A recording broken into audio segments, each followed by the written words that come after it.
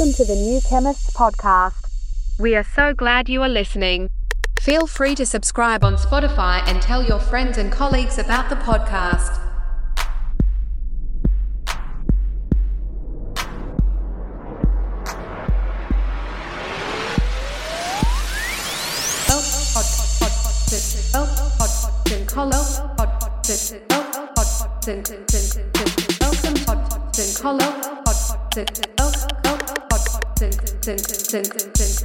Welcome podcast and follow your friends and colleagues about the podcast.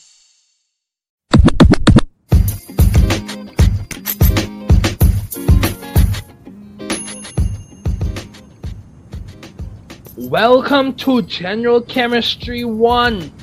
My name is Mr. Ferguson, and this is General Chemistry 1. I am passionate and I'm excited. It is a treat for me to be your professor this semester. General Chemistry 1, it provides a basis and a foundation for analytical chemistry, biochemistry, organic chemistry, and physical chemistry. General Chemistry 1, it gives you the skills, tools, and acumen that you need to pursue your future careers. General Chemistry 1.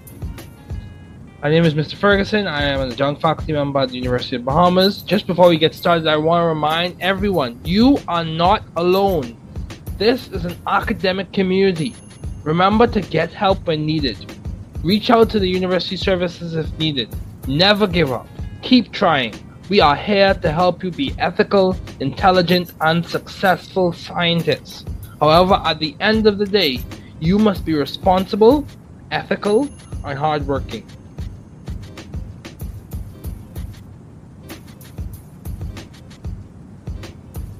So a little bit about me. I am a value-driven individual. I want to make a value-driven impact in society using science principles. Some of my values are respect, integrity, and excellence. I expect those values to be exhibited in this class this semester. As I said earlier, I'm a adjunct faculty at the University of Bahamas. Some roles I've served in: I've served as a graduate student. I've served as a Bridge Fellow, graduate student at Indiana University Bloomington. I have served as a Bridge Fellow with one of the largest scientific societies, the American Chemical Society. I have also served as a GEM Fellow with the National GEM Consortium. I have served as a podcaster for the New Chemists, the co-host of the New Chemists, as well as an author for several books. Lecture attendance is mandatory. At this time, lecture will take place via Zoom. Class assignments will be placed on the online platform. If similar information about the class is lost for the first instance, we can arrange for another copy. After that, correspond with your classmates. A lot of the information that is provided this semester will be provided electronically. Summaries of lecture notes will be uploaded and provided. My goal is to make this class as engaging and enjoyable and cognitively stimulating as possible. The course textbook is Chemistry: The Central Science by Brown, LeMay, Burstein, Murphy, Woodward, and Stoltzfus. Students in this class at UB North, an electronic version of a chemistry guidebook will be gifted at no cost. It is up to you whether you use it or not. As well as supplementary notes and problem sets will be provided at no cost. Office hours will occur via Zoom. Office hours will occur. Try not to fall behind to make the class for you a more enjoyable experience. Regrading is not the ideal scenario, but if needed, it can occur.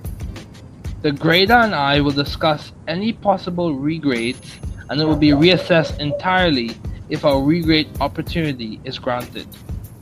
Also, a 2-page justification of why must be written and emailed to the professor. There will be 3 exams, each worth 150 points. Each exam will be 50 multiple choice, each worth 2 points, and there will be 5 short answers, each worth 10 points. The dates for the exams are September 21st, October 26th, and November 23rd this semester. Only medical absences approved by the university are allowed. Any other absence will be a 0 and you can drop your lowest grade. Look at the syllabus for the dates. Quizzes will be given at the beginning of the week. Each week they will be released electronically. This starts August 29th. If this changes, I will let you know. And it ends November 21st. These dates are subject to change. Quizzes will be 10 questions, each worth 0.5 points. The points will be added at the end of the semester. At least 70% on all the quizzes is equivalent to the addition of 1% to your overall grade. That's the equation to calculate what percent will be added to your overall grade. There is UCI OpenCourseWare. These lectures can be found on YouTube. There is MIT OpenCourseWare. Those are available on YouTube as well. There's Khan Academy. I will provide learning casts, the equivalent of a podcast, but it'll be specifically for you BNOS students in my class, with the class content in a creative format. The link will be available on a YouTube channel page. Students, when possible, should become familiar with the various withdrawal and drop dates noted by the University of the Bahamas. This is your responsibility. All withdrawals are handled by the registrar. The last date for an automatic grade of W is determined by the registrar. So 1,050 points equals 100% of the class. There's the equation to calculate your grade. Collaboration and teamwork is allowed on homework. However, for the Google form with the electronic version of the homework set, a requisite hard copy picture will be mandatory for homework submission. Essentially, when you submit your homework, a hard copy of the written version of your homework is going to be required to be uploaded to submit your homework and for it to be graded. Some of the topics we will talk about this semester. We will talk about wave-particle duality of light. That's just a fancy way to say light exists as a wave and it also exists as particles. And those particles are quantized as photons. We will also talk about atomic spectroscopy and line spectra. So there are different types of line spectra. We could go on, we could talk about the Balmer series, the Lyman series, the Paskin series. We can also talk about different models of atomic spectra with the Bohr model. And I'm going to show you a nice creative way I came up with you to practice writing your Bohr model structures. We will have a problem solving session. That will be the exam. We will discuss the Bohr model by Niels Bohr and orbital diagrams. We will discuss Lewis structures by Gilbert N. Lewis, molecules and polyatomic ions. We will discuss resonance structures. So those three topics right there, they kind of give you a foundational basis to the Bohr model, Lewis structures, and resonance structures. They give you a basis for understanding chemical reactivity and chemical reactions. We'll discuss that later on. So for the week of October 10th to October 14th, we will have problem solving sessions. On October 10th, there is no class. However, during the week of October 10th to October 14th, on the Wednesday of that week, there will be an exam. So you can use that no class day to catch up on homework, relax, and prepare for your exam. For the weeks of October 17th to the 21st and October 24th to the 28th, we will discuss thermodynamics. We will discuss thermochemical equations, explain exothermic and endothermic processes. Those are some of the things we will discuss. We will also discuss in the ensuing weeks thermochemical equations, Hess's law, Born enthalpies, the Born-Haber cycle, which is basically a named description of how ionic compounds form in which they transition or change states. In the process of them changing states, they are ionized, and those ions combine together to form a crystalline lattice. And then we will have a problem-solving session and exam 3, and then we will have the final exam. So, if you feel overwhelmed from just this, be encouraged. The goal is not to make you feel overwhelmed. The goal is to help you to succeed and give you the capacity building experience that you need to be the successful doctor, the successful scientist, successful researcher, the successful professor, successful person that you need to be in this society. So we're going to review some concepts at this time. Some fundamental skills I need you to have grasped. So we're going to spend a good portion of this lecture discussing fundamental skills. I will give you problems. There will be short answers, and I will also give you problems which are equations. However, in this lecture, we will discuss the concepts, and then in the practice or in the subsequent sessions and problem-solving sessions, we will discuss how to solve the problems with heuristics and algorithms. We will discuss simple ways as to how you can understand what the question is asking and how you can solve it. And then we will discuss the wave-particle duality. So, the goal of this class is to teach the chemistry content in an engaging manner that is relevant to the Bahamian student and digestible for their understanding. So I want you to understand the concepts, practice the problems that are relevant to understanding that concept, learn more nuanced details about the concept, and then practice more complex problems that integrate the details and the fundamental understanding. So let me give you an example. Say we were talking about the Bohr model. First, I would give you the workbook I designed specifically for this class on the Bohr model. Have you practice those problems? Understand the Bohr model was basically a description and a representation of how atoms, when we designate their energy levels as quantized states or discrete levels, that the transition of those electrons from one energy level to the other results in the release of a frequency of light, and that is characteristic and observed as a specific color. In short, levels are quantized. Those levels provide a display of light at a specific frequency when those electrons relax. And that's the fundamental concept. More nuanced details will be how does that play out when we try to describe or understand the amount of energy that is released. And that energy is equivalent to a specific frequency. Proportional rather to a specific frequency. So let's review at this time. So I'm going to walk you through this review.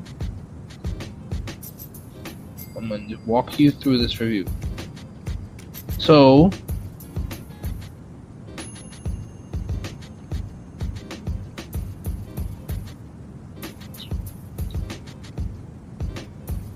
okay. So everyone, I designed the guidebook with the intention of teaching the content in a creative way. And we're going to walk through this content and we're going to walk through the equations.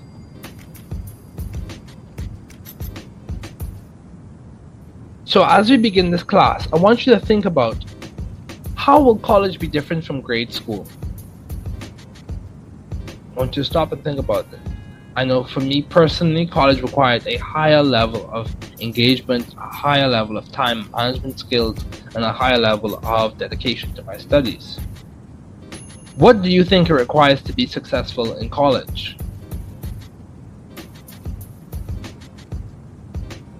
Success in college requires a number of factors, and they vary from person to person. However, one thing we know is that success requires you operating with self-discovery. Just hold on a second.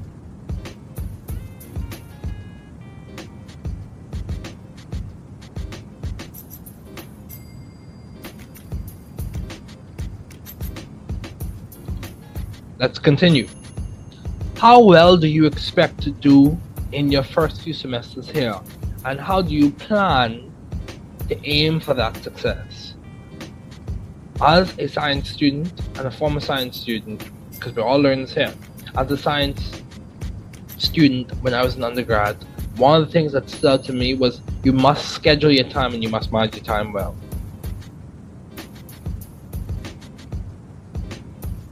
So the important thing for you to understand here, yes, there are animations, and the animations are placed there so you can make this discussion engaging for you.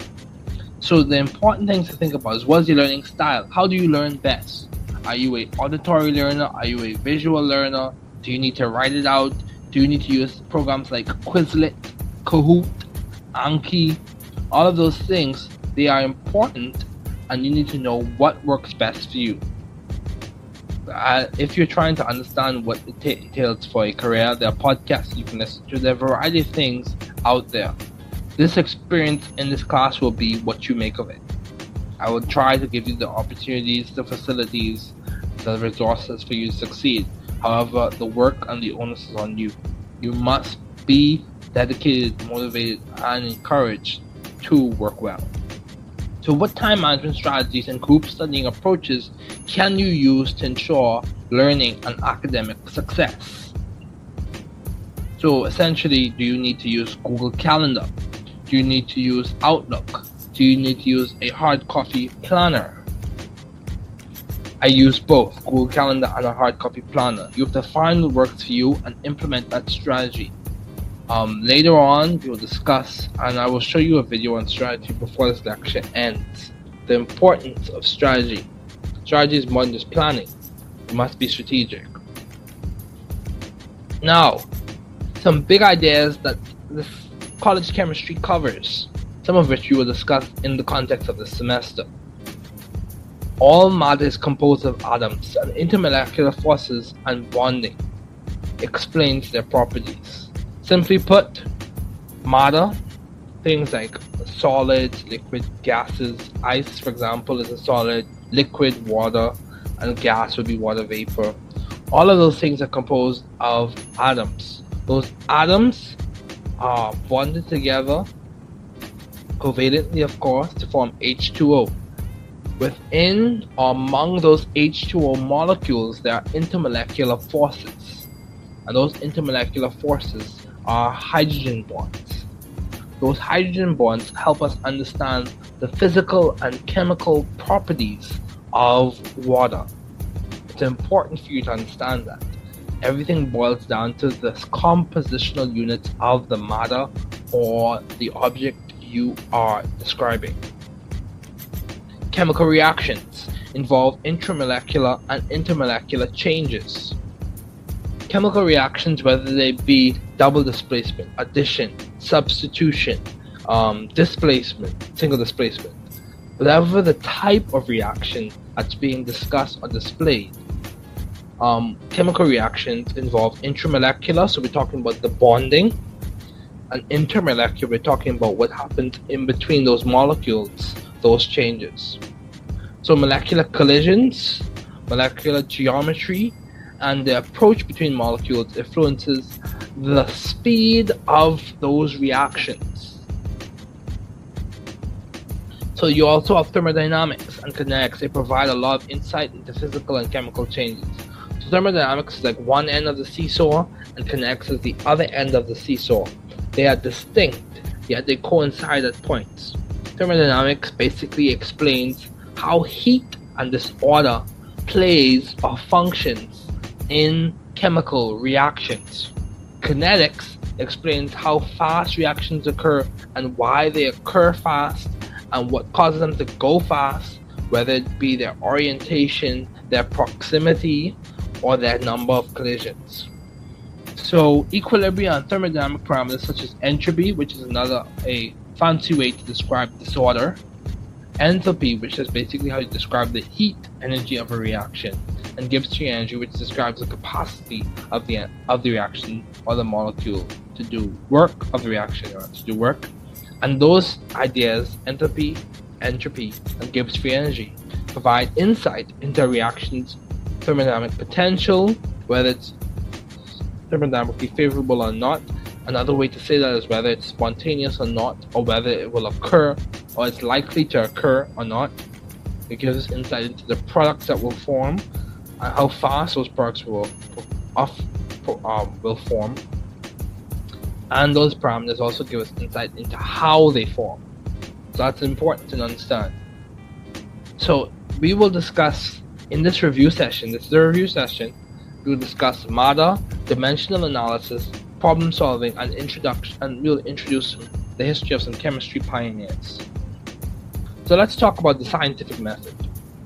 The scientific approach to information consumption and knowledge generation involves a scientific method. So what does that mean?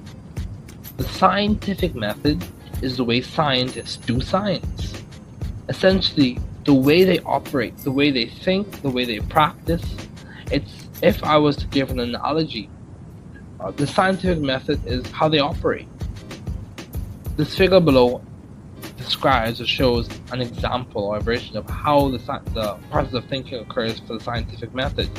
You have your observation, and then from your observation, whether you look at it physically, try to break it down chemically, you look at the hypothesis, which are basically your educated guesses about what is going on. And from there you run experiments. From those experiments you gain results.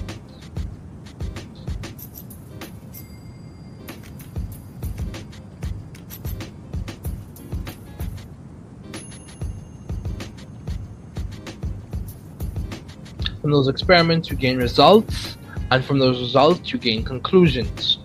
And after you've done that enough, those conclusions lead to a discovery. And discovery goes along and gives you an idea or theoretical explanation as to what is going on. And then we have our physical or scientific law.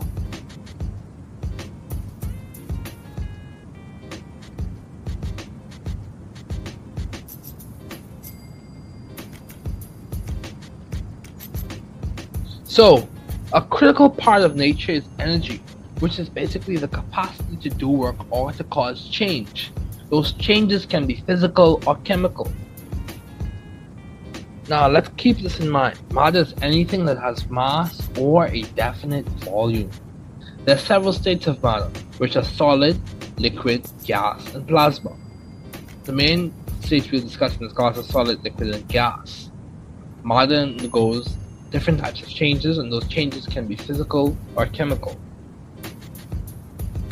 So a physical change involves changes that do not rearrange the intramolecular bonding arrangement or electron configuration. So what does that mean? When you're dealing with physical changes, we're not changing the bonding, we're not changing the ionic bonding or the covalent bonding. We're not changing how those atoms are connected together. We're not changing how those electrons are configured or arranged or distributed in the atom. We're only changing from the macroscopic view. This is a simple way to put it. From the macroscopic view, we change the state. So for example, with water, a physical change for water will be melting. So when the ice goes to water, or when the water goes to a vapor, those are all physical changes. The hydrolysis or the electrolysis of those water molecules, of the atoms in those water molecules, the splitting of those things, that is a chemical change. Simply put, physical properties of substances such as ductility, physical state, appearance, so like color, texture, whether it's rough or smooth, those are the things that change when we're talking about physical changes. A chemical change, on the other hand, is a change that affects the intramolecular bonding arrangement of the chemical properties, such as the electron configuration or the chemical bonding of the substance. So when we talk about electron configuration, we're talking about how the electrons are distributed within the atom or the molecule. We'll discuss those things later. In terms of chemical bonding, we're talking about ionic, which occurs between metals and non-metals, or covalent, which occurs between non-metals, or metallic, which occurs within metals. We're talking about that fundamental level of bonding. So it requires, if you think about it, because those particles require a good bit of energy to be bonded together through these interactions that we call Coulombic interactions. Because of that, we know that it requires a good bit of energy for that to occur. So that requires a specific type of change, and that is chemical changes. So let's also talk about measurements. Measurements are important in science. These values are important because they affect the data's precision, so how close the measured values are to each other, and the data's accuracy, how close are the measured values to the true value. So precision, if you were to think of a dartboard has different ranges. If you hit within the same area, So if you hit all of the darts on one location of the dartboard, all of them go in one area of the dartboard, that is precision. If you hit all of them on the bullseye, that is accuracy. So some SI units. The SI units would be that are commonly discussed in chemistry: a length, which is in the SI unit of meter; time, which is in the SI unit of second; amount of substance, which is in the SI unit of mole; electric current, which is in the SI unit of ampere; temperature, which is in the SI unit of Kelvin; and luminous intensity, which is in the SI unit of candela. It's also important to remember that mass is in the SI unit of kilogram. So there are significant figures that are important. Significant figures. Some rules to keep in mind. There are 4 rules I want you to remember in this class. Non-zero digits are always significant. Any zero contained between non-zeros is significant. For example, 203 or 203. The zero in between 2 and 3 is significant. Leading zeros are typically not significant. Final zeros or trailing zeros are significant only after the decimal. So these are important rules to remember: significant figures. So in this section we will provide analysis as to how to do dimensional analysis calculations. So if you think back to when you did BGCSE chemistry, there were these calculations that you had to do. They were called they were discussed under the name or moniker stoichiometry. So that is a simplified version of dimensional analysis. So the thing that you have to think about, and that should be spelled chemistry. So excuse that. Things you have to think about. You have to look for what are you given? What is in your hand? What is on the paper? What values have you been given to solve this problem? Solve for. What are you aiming for? What value or specific parameter are you aiming for? The other info in the problem, that's something that you want details of the problem. Those are things you want to think about. That's step 3. The conceptual plan. How will you solve the problem? Solution. What will you do to solve that problem? And then you check it out. You check it with your intuition, your fundamental understanding of the concepts. You're going to check it out with that, and you're going to solve the problem. So step 1, you look at your given info. Step 2, you solve for a specific variable. Step 3, you look at the other info. You keep the problem in context. Step 4, you come up with how you're going to solve it, your conceptual plan. Step 5, you give your solution. Step 6, you check out your solution and see if it makes chemical sense. So this is a general idea. You look at the number of objects over 1 times the related object over 1 object and design SI unit over the unit. So this is how you would generally solve a metric problem. So let's think of an example. Say for example we want to solve for the length of a group of hydrogen atoms. So in this basic step, we use the number of objects given in the problem as the basis for conversion and solutions. That is going to be step 1. So the number of atoms in 1 mole is Avogadro's number 6.02 times 10 to the 23rd. Those are the number of atoms in 1 mole of hydrogen. And then we think of a ratio. So we have the 1 mole, we have the number of atoms of the object. So as we said earlier, the number of objects, we know the number of objects. Now we're going to relate it to something over 1 object. So if we want to solve for the length of a group of hydrogen atoms, we look at 1 mole, 6.02 times 10 to the 23rd atoms, times 212 picometers over 1 atom. And then from there, we discuss or we note how long is that picometer? How long is a picometer? And so we know that 10 to the 12 picometers equals 1 meter, and we calculate it out and we get 1.28 times 10 to the 8 meters. Sorry for the missing unit. We get 1.28 times 10 to the 8 meters, and that's the length of a group of hydrogen atoms if they were all placed in one line together. So what is a derived unit? So we just discussed how you solve for metric analysis problems, and I will give you some of those to solve. What is a derived unit? A derived unit is a combination of other units. Examples of derived units are those for force, which is kilogram meter per second squared, which is force is equal to mass times acceleration. So kilogram is the unit for mass, meters per second squared is the unit for acceleration. You multiply those two, you get kilogram times meter over second squared. And for momentum, momentum is mass times velocity, and from that we get that the unit for that is kilogram meter per second.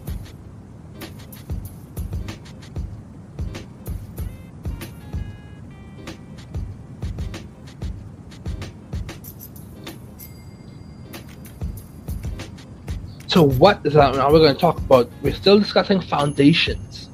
So we're going to now talk about what is an intensive property. An intensive property, independent of the amount of substance. So an intensive property is a property that's independent of the amount of substance. And it involves, an example of that is going to be density. So it's a characteristic property. It doesn't change depending on the amount that you have. It is the same no matter what amount of it you have. An extensive property is a property that does depend. So extend does depend on the amount of substance. An example of that is going to be mass. The mass of substance is dependent on the amount that you have. So, as we're still talking about foundations, these are things I need you to understand. This is the language, the jargon, the foundational ideas I need you to understand for us to do chemistry this semester, regardless of the format. I need you to understand this. What type of substance is a compound? A compound is an example of a pure substance. So compounds of pure substances, an example of a pure substance is going to be sodium chloride, pure sodium chloride, crystalline sodium chloride. That's a compound made up of two different elements, and that is a pure substance, and it is a compound. What type of substance is an element? An element is a pure substance made up of one type of atom. So for example, sodium metal is an element. That's a pure substance. A sodium metal is an element. So what type of substance is carbon monoxide? I know you've heard of carbon monoxide poison, which is dangerous if you don't have proper facilities. What type of substance is carbon monoxide? Carbon monoxide is also a pure substance as a compound made of carbon and oxygen. What type of property is color?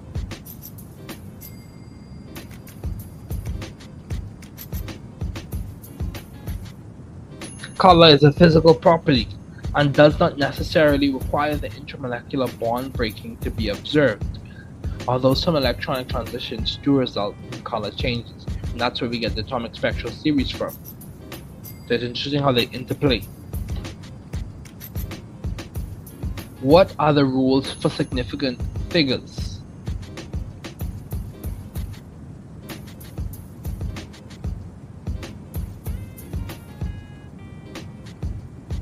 So if we look at the animation, we can see that all non-zero zero digits are significant, interior zeros are significant, leading zeros are not significant, trailing zeros after decimal point are significant.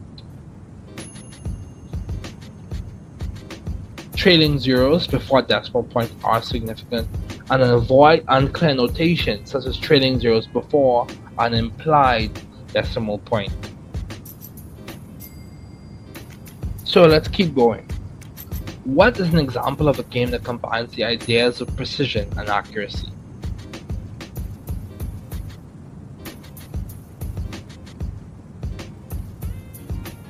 Darts. Darts is an example of a game that combines the ideas of precision and accuracy. Now let's talk about some more foundational concepts. We're going to talk about conservation laws. These are important to understand. These are foundational things that we're reviewing before we get into wave-particle duality. These are things I need you to understand and understand well. So rewatch this video if you need to. Rewatch it again. I recommend you do it. Or at least watch it twice and take detailed notes. Design this in such a way so that it can be integrated, it can be engaging, it can be stimulating, it can be well understood. What are the foundational concepts I need you to know for this semester? So what is the law of conservation of mass? The law of conservation of mass states that the total mass of a substance in a closed system does not change, where there is neither generation or consumption in the system. Essentially, it says, for mass is not created or destroyed. So what is the law of conservation of energy? Conservation laws, which are noted in the animation, they are classical. Conservation laws, or for the law of conservation of energy is never created or destroyed. It's only transferred from one form to another. Heat energy to light energy. So keep that in mind. Now let's talk about some key scientists. I need you to know a few people. We gotta know a few people before we really delve deep into wave-particle duality, because there's another group of people that I want you to know about. So who are all the scientists that have been presented so far? Why are their contributions so significant to chemistry? So Joseph Proust is important, I need you to know, and I will give you a worksheet with these people on it. Antoine Lavoisier is important. Joseph Proust is important. John Dalton is important. Albert Einstein is important. All of these people. Let's talk about, for example, John Dalton. His theory of atomic theory was pivotal to understanding mass, understanding key ideas with atomic mass. Even though it had to be refined, his ideas were fundamental, whether it be from the original founder or the original person who described Madan's compositional units, John Dalton. It's important. So what is the law of definite proportions? And this is where Joseph Proust comes in. The law of definite proportions refers to substance composition and classically states that specific compounds are always made of the same elements in the same ratio. This is true. H2O is H2O. It has a definite proportion. Two atoms of hydrogen with one atom of oxygen, and you see this in the balanced chemical equation. The balanced chemical equation is proof positive that the law of definite proportions is true in many instances, or in all instances, at this level. What is the law of multiple proportions?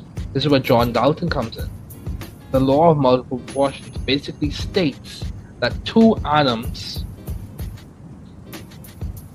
C and D, when combined together for a compound, the ratio of D to the one compound, to the ratio of D in the other compound will be a definite ratio. So for example, let's make this more concrete. So law of multiple proportions is basically two atoms. So let's talk about hydrogen and oxygen. So let's think about that. When combined to form a compound, water, the ratio of oxygen in compound 1 and the ratio of oxygen in another compound will be a definite ratio. So for example, ratio of oxygen in water to the ratio of oxygen and magnesium oxide will be a definite ratio. It will be 1 to 1. What made Dalton's atomic theory significant? So Dalton, as you see on the graphic, some of his ideas which have been refined. Each element is composed of tiny particles called atoms. All atoms of the same element have the same mass. Atoms combine in simple whole number ratios to form compounds. And he said that atoms of one element cannot change into other atoms of another element. We know that that is not the complete story. Number 4, the tenet of his atomic theory is not the complete story, because as we learned later on after John Dalton, with the Curie family, Marie Curie and her daughter Irene Joliot Curie, we learned that there's a thing called transmutation, in which you have one element being converted to another element, and that involves radioactivity and radioactive decay. So let's keep the big picture in mind. What made his atomic theory significant?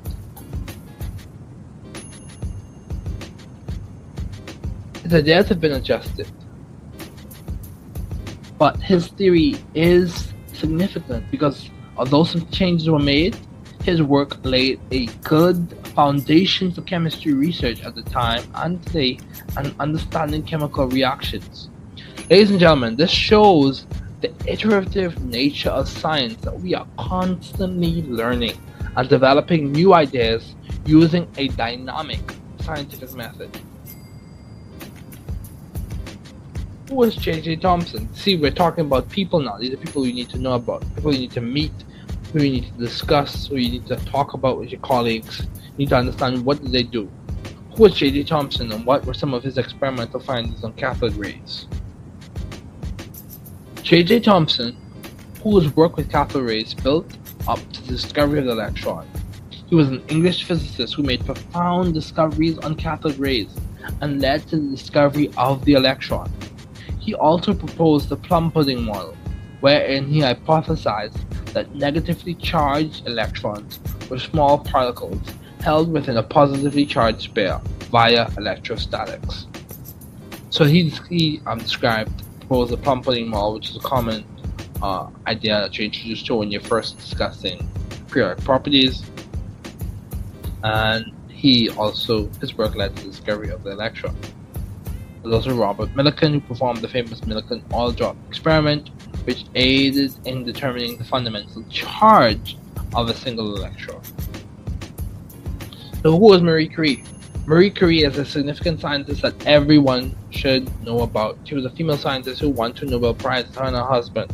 And her children also won. One of her children also won a Nobel Prize.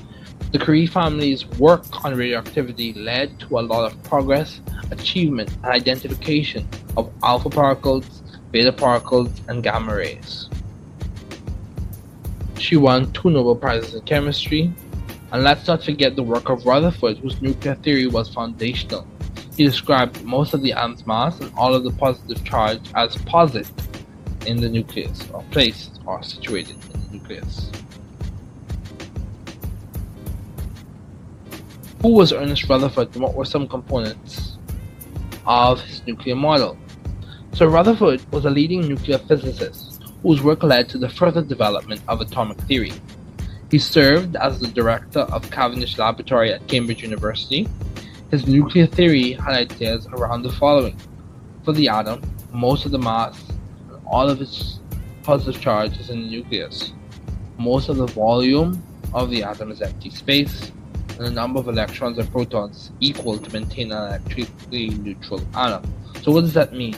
Most of the volume of the atom is empty space.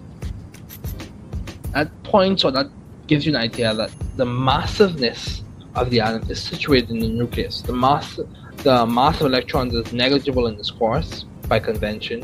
However, the mass of the neutron is 1 atomic mass unit, and the mass of the proton is 1 atomic mass unit. The number of electrons and protons is equal, typically the case in a stable neutral ground state element, and those are equal. Okay, who was James Chadwick and what did he discover? James Chadwick was a British physicist who observed that the mass of the atom that was unaccounted for was due to the neutrons within the nucleus. His work led to the discovery of neutrons. So what is the mass of a proton and what is its charge? Take a few seconds, guess, think about it.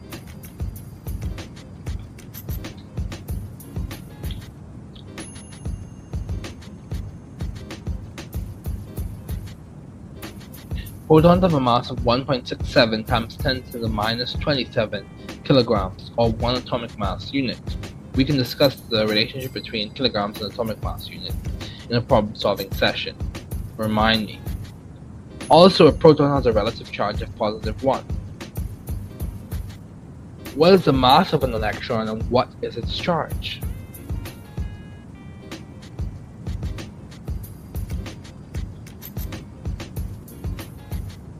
Electrons have a mass of 9.1 times 10 to the minus 31 kilograms, or 5.5 times 10 to the minus 4 atomic mass units. Also, an electron, has a relative charge of minus 1. So I want to just narrow in on some quick ideas from this animation. Niels Bohr was very important in general chemistry. His idea of atomic spectroscopy involved the study of electromagnetic radiation emitted and absorbed by atoms. He postulated that each stationary state or orbits are fixed or quantized. He understood that electrons have stability, and when transitioning between orbits, radiation is emitted or absorbed. Although his model was initially successful, it was not a complete explanation, and it was replaced by a more developed quantum physics theory that addressed the wave-particle duality.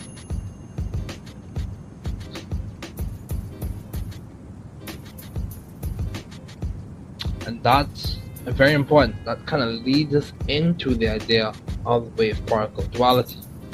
So, what is the mass of a neutron, and what is its charge? Just before we transition into wave-particle duality, let's just continue going over a few foundational concepts. The mass of a neutron. The neutron has a mass of 1.67 times 10 to the minus 27 kilograms, or 1 atomic mass unit. Also, a neutron, has a relative charge of 0. What are the symbols for atomic number and atomic mass? The symbol for atomic number is Z, and the symbol for atomic mass is A. So, now, let's discuss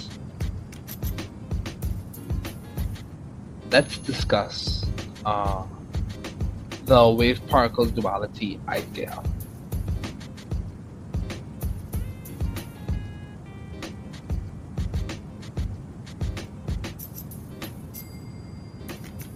So, before we get to wave-particle duality, I want to introduce you to the Schrodinger's cat thought experiment. Before we get to wave-particle duality, I want to introduce you to that, and then we'll discuss wave-particle duality. But actually, before we get to showing you the images and describing it to you in the format we were just discussing it, I'd like to show you a reference text that you can use as you do your studies.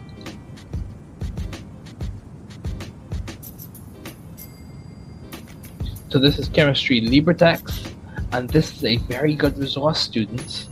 Chemistry LibreText provides you with a variety of different textbooks and resources that you can use to empower yourself to learn. So this is showing this cat thought experiment, and it basically gives you an idea as to quantum strangeness, or the idea that quantum mechanical behavior is strange. It introduces the idea that things that equal probability of events occurring, but under observation, one is definite, or one is more discrete. One is discretely known under observation, discretely known and unobserved. So let's go back to the PowerPoint. Now I want you to watch this video, and I'm going to turn my camera off and allow you to watch the video, and then we will continue with the lecture after the 2 videos.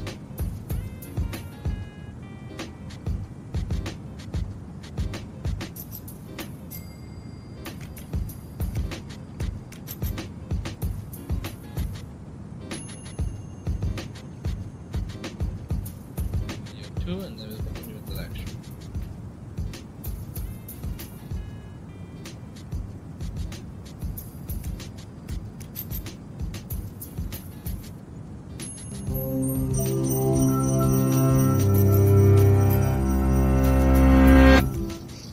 Austrian physicist Erwin Schrödinger is one of the founders of quantum mechanics, but he's most famous for something he never actually did, a thought experiment involving a cat.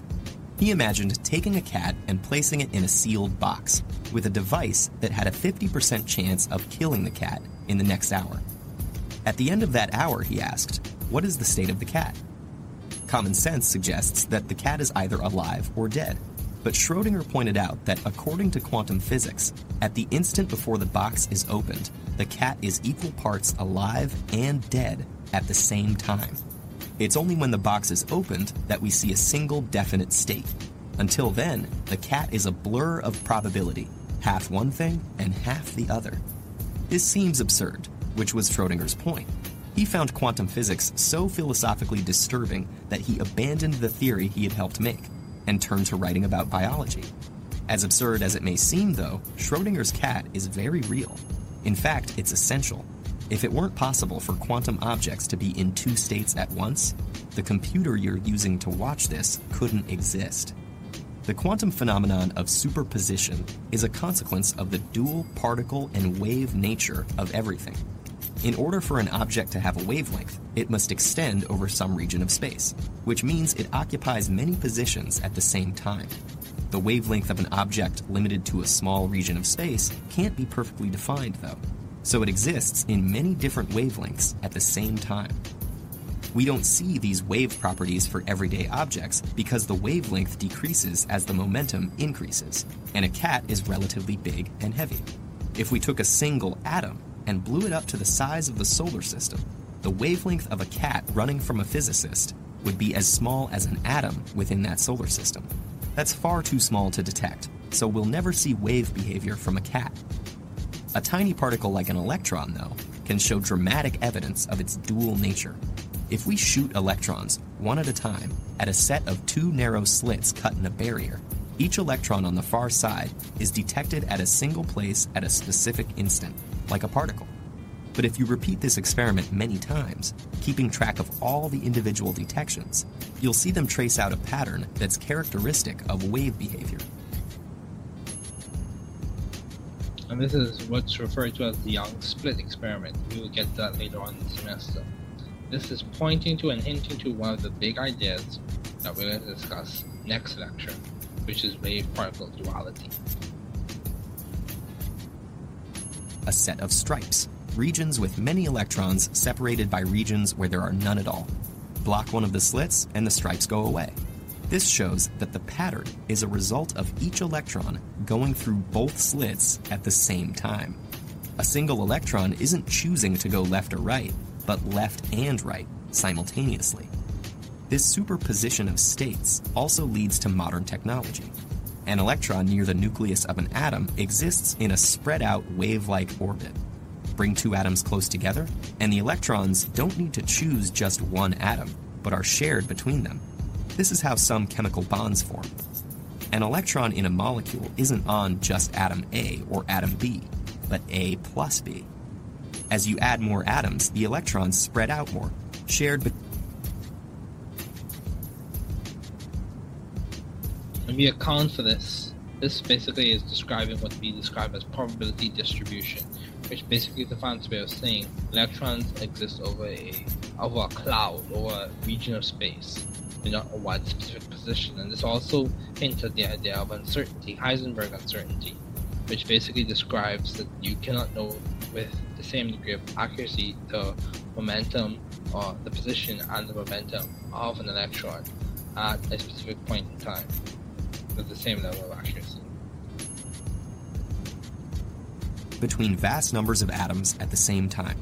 The electrons in a solid aren't bound to a particular atom, but shared among all of them, extending over a large range of space.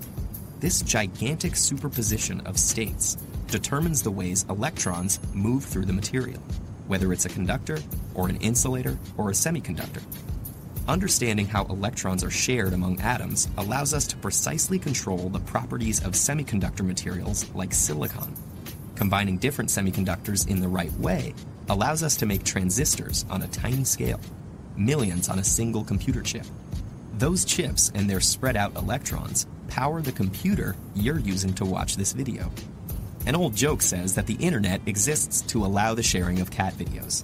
At a very deep level, though, the internet owes its existence to an Austrian physicist and his imaginary cat.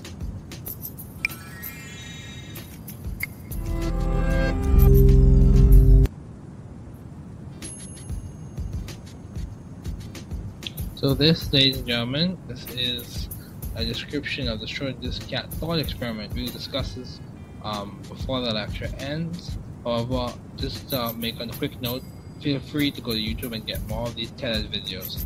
If you find a video that you think is beneficial to the class, you can send me an email with the link, and I will, if it's an educationally and age appropriate video, I will look at it and determine whether it's appropriate for the class discussion at that time. So let's go back to the lecture.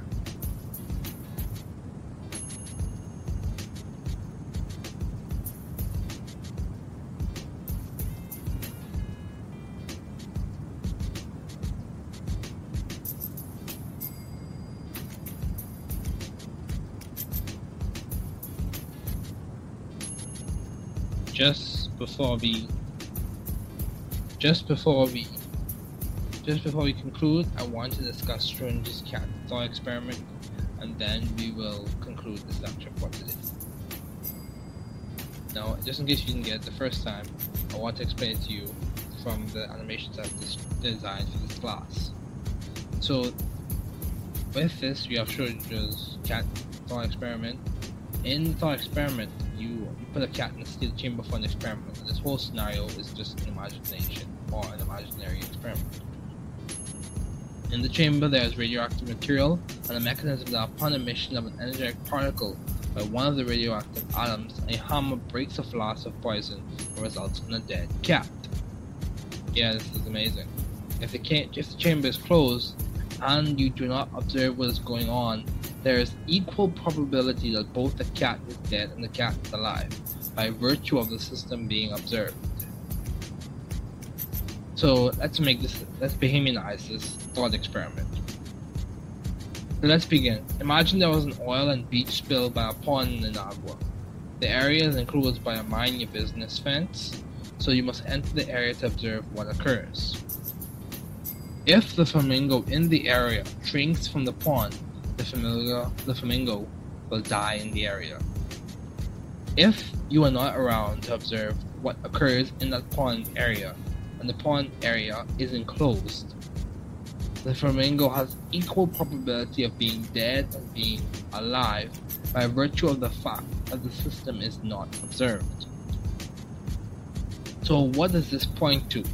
Don't get lost in the details. What does this point to? This points at quantum mechanical behavior and uniqueness and the strange nature of it. It also hints at how quantum mechanical behavior does not exactly transfer for an understanding of macroscopic behavior. There is uncertainty and indeterminacy. Yes, the behavior of electrons is strange. And as we conclude, I want to remind you, many of these scientists met at a specific conference called the Solvay Conference, where all brain physicists meet. And if you look at the picture, there's a characteristic picture of many of the scientists in which it's one photograph, Albert Einstein, Heisenberg, all the others, and that was at the Solvay Conference. Next lecture, we will discuss the wave particle duality and other scientists. Once again, thank you again. I'm excited to be teaching this semester. I hope we're able to accomplish a lot, learn a lot. Remember, I expect you to be hardworking, ethical, and responsible. Remember, you are not alone. We are in this together. This is an academic community. However, you are responsible to be ethical, hardworking, and a good potential scientist. Be encouraged, be inspired, and see you next time for General Chemistry 1 lecture.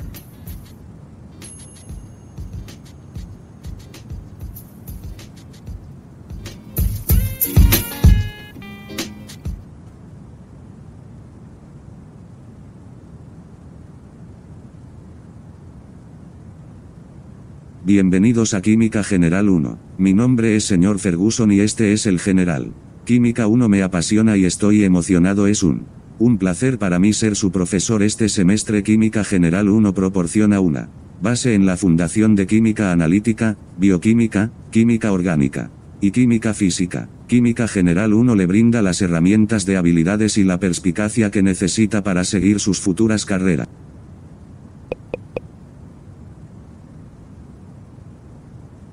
Química General 1. Mi nombre es Sr. Ferguson, soy adjunto miembro de la Facultad de la Universidad de Bahamas. Justo antes de comenzar quiero recordarles a todos que no son solo esta es una comunidad académica. Recuerde obtener ayuda cuando sea necesario, alcanzar A los servicios de la universidad si es necesario. No rendirse nunca. Sigue intentándolo. Estamos aquí para ayudarlo a ser un científico ético, inteligente y sin éxito. Sin embargo, al final del día debes ser responsable, ético o trabajador.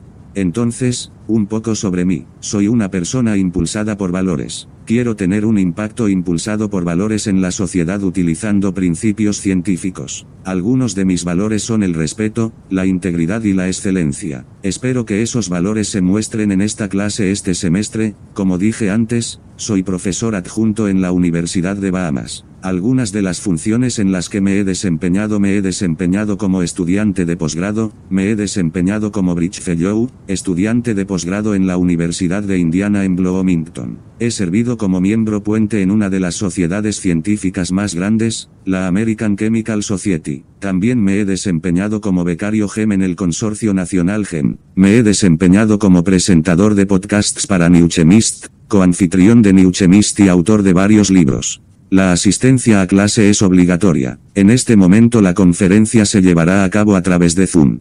Las asignaciones de clase se colocarán en la plataforma en línea. Si se pierde información similar sobre la clase para la primera instancia, podemos organizar otra copia. Después de eso, mantén correspondencia con tus compañeros de clase. Mucha de la información que se proporciona este semestre se proporcionará de forma electrónica. Se cargarán y proporcionarán resúmenes de las notas de las conferencias. Mi objetivo es hacer que esta clase sea lo más atractiva, agradable y cognitivamente estimulante posible. El libro de texto del curso es Química, la ciencia central de Brown, Burstein, Murphy, Woodward y Stoltzfus. A los estudiantes de esta clase en VNork se les regalará una versión electrónica de una guía de química sin costo alguno. Depende de ti si lo usas o no. Además, se proporcionarán conjuntos de problemas de notas complementarias sin costo alguno. El horario de oficina se realizará a través de Zoom. Se producirán horas de oficina. Intenta no quedarte atrás para que la clase sea para ti una experiencia más amena. La reclasificación no es el escenario ideal, pero si es necesario, puede ocurrir. El calificador y yo discutiremos cualquier posible recalificación, y se volverá a evaluar por completo si se me otorga la oportunidad de recalificar. También una justificación de 2 páginas de por qué, debe ser escrita y enviada por correo electrónico a la profesor. Habrá 3 exámenes con un valor de 150 puntos cada uno. Cada examen constará de 50 opciones múltiples, cada una con un valor de 2 puntos, y habrá 5 respuestas cortas cada una con un valor de 10 puntos. Las fechas de los exámenes son el 21 de septiembre, el 26 de octubre y el 23 de noviembre de este semestre, otoño de 2022. Solo se permiten ausencias médicas aprobadas por la universidad. Cualquier otra ausencia será un 0 y puede dejar su grado más bajo. Mira el plan de estudios para las fechas. Los cuestionarios se realizarán al comienzo de la semana y cada semana se publicarán electrónicamente. Esto comienza el 29 de agosto, si esto cambia les avisaré, y termina el 21 de noviembre. Estas fechas están sujetas a cambios. Los cuestionarios serán de 10 preguntas cada una con un valor de 0,5 puntos. Los puntos se sumarán al final del semestre. Al menos el 70% en todos los cuestionarios equivale a la adición del 1% a su calificación general. Aquí está la ecuación para calcular qué porcentaje se agregará a su calificación general. También hay material didáctico abierto de la UCI. Estas conferencias se pueden encontrar en YouTube. Hay cursos abiertos del MIT. Esos están disponibles en YouTube también. Está la Academia Khan. Proporcionaré transmisiones de aprendizaje, lecturecasts, el equivalente a un podcast y será especialmente para todos ustedes, los estudiantes de mi clase, con el contenido de la clase en formato creativo. El enlace estará disponible en la página de un canal de YouTube. Cuando sea posible, los estudiantes deben familiarizarse con las diversas fechas de retiro y abandono señaladas por la Universidad de las Bahamas. Esta es tu responsabilidad.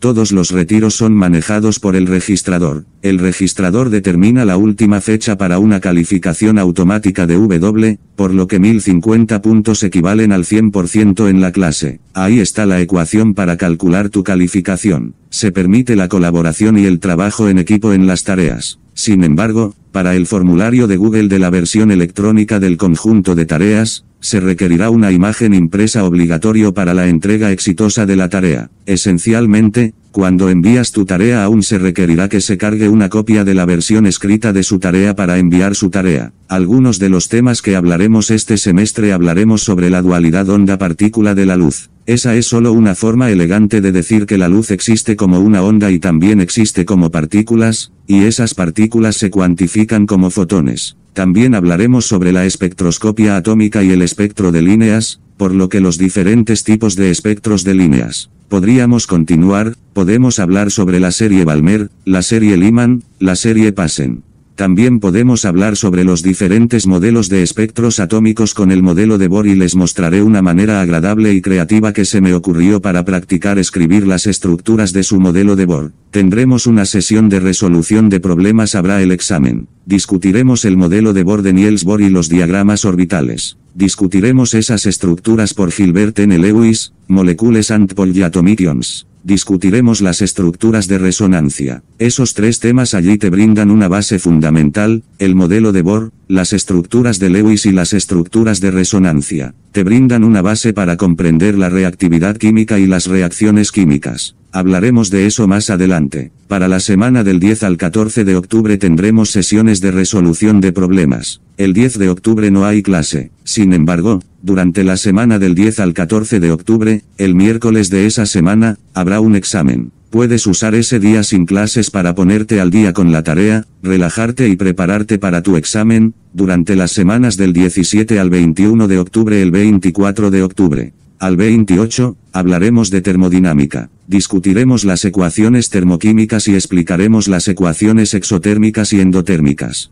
Procesos. Esas son algunas de las cosas que discutiremos. También discutiremos en las próximas semanas, las ecuaciones termoquímicas, la ley de Hess, las entalpías de Bond, los ciclos de Born-Haber, que es básicamente una descripción con nombre de cómo los compuestos iónicos.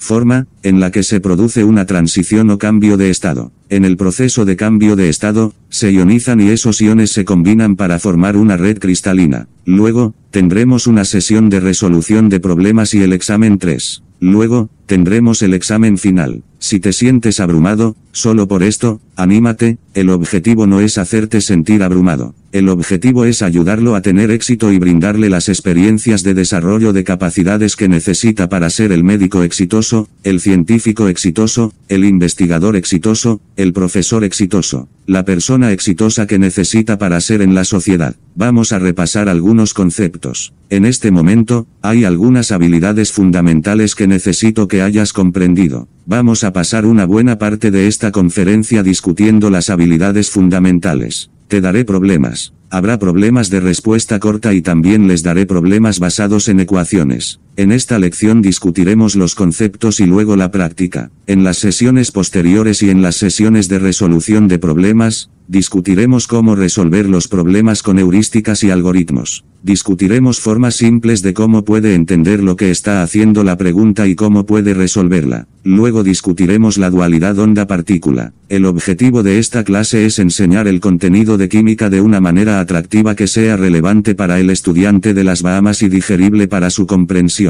Quiero que comprenda los conceptos, practique problemas que sean relevantes para comprender ese concepto. Aprenda detalles más matizados sobre el concepto y luego practique problemas más complejos que integren los detalles y la comprensión fundamental. Permítanme darles un ejemplo. Supongamos que estábamos hablando sobre el modelo de Bohr primero. Les daría el libro de trabajo, lo diseñé específicamente para esta clase. En el modelo de Bohr, practiquen esos problemas. Entendiendo que el modelo de Bohr era básicamente una descripción y una representación de cómo los átomos que designamos y sus niveles de energía son estados cuantizados o niveles discretos. La transición de esos electrones de un nivel de energía a otro da como resultado la liberación de una frecuencia de luz y eso es característico y se observa como un color específico. En resumen, los niveles están cuantificados y esos niveles proporcionan una visualización de luz en frecuencias específicas cuando esos electrones se relajan, y ese es el concepto fundamental. Los detalles más matizados involucrarían cómo se desarrolla eso cuando tratamos de describir o comprender la cantidad de energía que se libera, y cómo esa energía es equivalente a una frecuencia específica, o proporcional a una frecuencia específica. Así que repasemos en este momento. Voy a guiarte a través de esta revisión. Entonces, bien, Todos diseñé la guía con la intención de enseñar el contenido de una manera creativa, y vamos a repasar este contenido. Vamos a caminar a través de las ecuaciones. Entonces, al comenzar esta clase, quiero que pienses en cómo la universidad será diferente del grado escuela. Quiero que te detengas y pienses en esto. Personalmente, sé que la universidad requería un mayor nivel de compromiso, un mayor nivel de habilidades de gestión del tiempo y un mayor nivel de dedicación a mis estudios. ¿Qué crees que se necesita para ser éxito en la universidad? El éxito en la universidad requiere una serie de factores y varían de persona a persona. Sin embargo, una cosa que sabemos es que el éxito requiere que operes con autodescubrimiento. Solo espera un segundo. Continuemos. ¿Qué tan bien espera hacerlo en sus primeros semestres aquí y cómo planea apuntar a ese éxito? Como estudiante de ciencias y ex estudiante de ciencias, porque aquí todos somos aprendices. Como estudiante de ciencias, cuando era estudiante de pregrado, una de las cosas que me dijeron fue que debes programar tu tiempo y debes administrar bien tu tiempo. Entonces, lo importante que debe entender aquí, sí, las animaciones están colocadas para que esta discusión sea interesante para usted. Entonces, lo importante en lo que debes pensar es cuál es tu estilo de aprendizaje. ¿Cómo aprendes mejor? ¿Eres un aprendiz auditivo? ¿Eres un aprendiz visual? ¿Necesitas escribirlo? ¿Necesitas usar programas como Quizlet, Kahoot, Anki? Todas esas cosas son importantes y necesita saber qué funciona mejor para usted. Si está tratando de entender lo que implica para una carrera, hay podcasts que puede escuchar sobre una variedad de cosas. Esta experiencia en esta clase será lo que tú hagas de ella. Trataré de brindarle las oportunidades, las instalaciones, los recursos para que tenga éxito. Sin embargo, el trabajo y la responsabilidad están en usted. Debe estar dedicado, motivado y alentado a trabajar bien. Entonces, ¿qué estrategias de gestión del tiempo y enfoques de estudio en grupo puede utilizar para garantizar el aprendizaje y el éxito académico? Entonces, esencialmente, ¿necesitas usar Google Calendar? ¿Necesitas usar Outlook? ¿Necesita usar un planificador impreso? Utilizo Google Calendar y un planificador impreso. Tienes que encontrar trabajos para ti e implementar esa estrategia. Más adelante hablaremos de la estrategia y te mostraré un video sobre la estrategia. Consulta YouTube en Harvard Business Review, antes de que termine esta conferencia. La importancia de la estrategia es más que la planificación. Debe ser estratégico. Ahora, algunas grandes ideas que cubre esta química universitaria, algunas de las cuales se discutirán en el contexto del semestre. Toda la materia está compuesta por átomos y las fuerzas intermoleculares y los enlaces explican sus propiedades. En pocas palabras, la materia como sólido, líquido, gases, hielo, por ejemplo, es un estado sólido, líquido es agua y gas sería vapor de agua. Todas esas cosas están compuestas de átomos. Esos átomos están unidos entre sí de forma covalente, por supuesto, para formar H2O dentro o entre esas moléculas de H2O que son fuerzas intermoleculares y esas fuerzas intermoleculares son enlaces de hidrógeno. Esos enlaces de hidrógeno nos ayudan a comprender las propiedades físicas y químicas del agua. Es importante que entiendas que todo se reduce a estas unidades compositivas de la materia o del objeto que estás describiendo. Las reacciones químicas implican cambios intramoleculares e intermoleculares. Reacciones químicas, ya sean de doble desplazamiento, adición, sustitución, desplazamiento